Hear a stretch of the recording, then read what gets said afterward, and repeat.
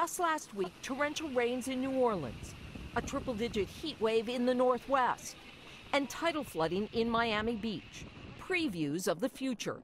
Recently, the city of Richmond, California became the 9th U.S. city to file a lawsuit against oil companies for their role that they played in destroying the planet. Fossil fuels like coal should be phased out by the end of the century. So how do we get serious about fighting climate change and working for a more sustainable and environmentally friendly future? And that's where we are today, present at the creation of a new age, the new age of hydrogen.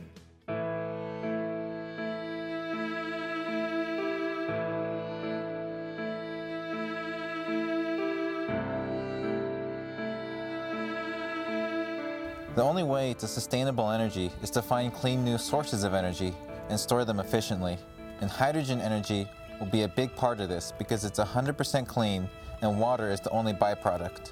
To create hydrogen, we'll need to start from renewable energy sources such as sun or wind and use that to split water into hydrogen and oxygen through the process of electrolysis.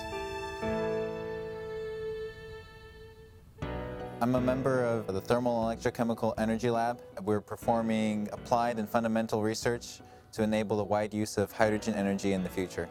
The world is in a precarious position right now because 87% of carbon dioxide from human sources coming from coal, natural gas, and other fossil fuels. And if we continue down this path, the amount of carbon dioxide in the atmosphere will rise from about 250 parts per million to greater than 500 parts per million.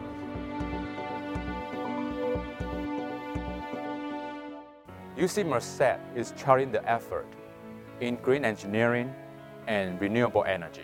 It's actually the only campus in the United States that have all the buildings certified by U.S. Green Building Council. Power plant has been the greatest greenhouse gas emission contributor for the past 40 years. But in last year, in 2017, is the first time that transportation actually took over. This is because more than 95% of the vehicles still powered by gasoline. And what we are doing here at UC Merced in our lab is trying to power all vehicles with clean hydrogen in the future. Sustainable energy is really a universal concern. Maybe a first world country like the US or a developing country like the Philippines where I came from, energy is a necessity. Unfortunately for us in the Philippines, not everyone has access to fuel and power, so we rely mostly on the importation of oil as well as coal. Moreover, the archipelagic nature of our country makes it difficult to transport the fuel and the electricity into the far-flung areas. In this regard, fuel cells, I think, is a promising solution.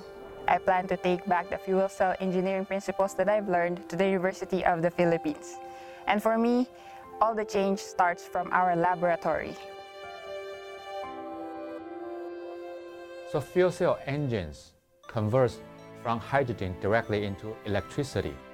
And this technology is not new. It has been developed by automotive companies like General Motors, Toyota, for more than 2 decades. So now finally we can see some prototypes of fuel cell cars running on the street, like Toyota Mirai or Honda Clarity. But to take fuel cell cars to the next step, to go from hundreds of cars to millions of cars, there are several challenges that we have to overcome. There are technical issues, like for example, where does the hydrogen come from? How do we reduce the cost of hydrogen fuel cell engines? And then there are business issues, the competition with the hybrid and battery vehicles. Finally, there are social engineering part, like public acceptance and policy issues. Here at Thermal and Electrochemical Energy Lab, we're working on all of the technical issues to make the fuel cell cars possible in the future. My key focus in the laboratory is the fundamental study of catalysts because that's where the fuel cell reactions happen. The work we do here at TIL is to synthesize and evaluate novel, non-precious catalysts that can either efficiently convert water into hydrogen for fuel generation or combine hydrogen and oxygen to generate electricity. These electrochemical processes occur in each cell, which is just enough to light a bulb or a cell phone. But to power a car, we need hundreds of these cells stacked together. At this time, very expensive platinum is being used as catalyst for fuel cell engines, and our research will enable significant cost reductions for the large fuel cell stacks and hydrogen generator. My background is in mechanical engineering, so my interest is in how gas and liquid flows and how heat transport works inside of the fuel cell. Ever since I was a kid, I've always been interested in car engines. Now I'm working on the next generation of engines for the future. So I designed how to effectively deliver hydrogen and oxygen to the catalyst so the reaction can occur more easily. One of the biggest challenges here at Teal is removing heat and water from the fuel cell engine because those are the byproducts of the chemical reaction. If the heat cannot be removed, the membrane will melt. If the water cannot be taken away, it is like a fire being quenched and the reaction will shut down. Before becoming a university professor, I spent more than 6 years working for General Motors to develop fuel cell cars. This hands-on experience helped me to know how to scale up pure research to real applications. So in our lab, we don't just develop novel catalyst material and test them in a beaker. We also spend a lot of effort to integrate these nanoparticles with polymers to make a fuel cell.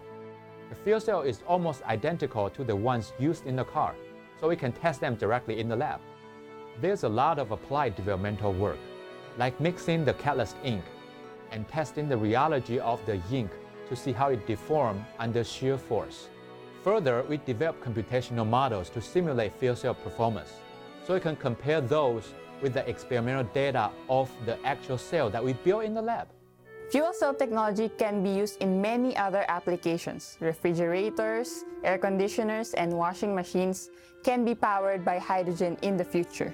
Right here in the Teal lab, we're even working on integrating fuel cells with drones, so that way flight times can be as long as 2 hours per trip.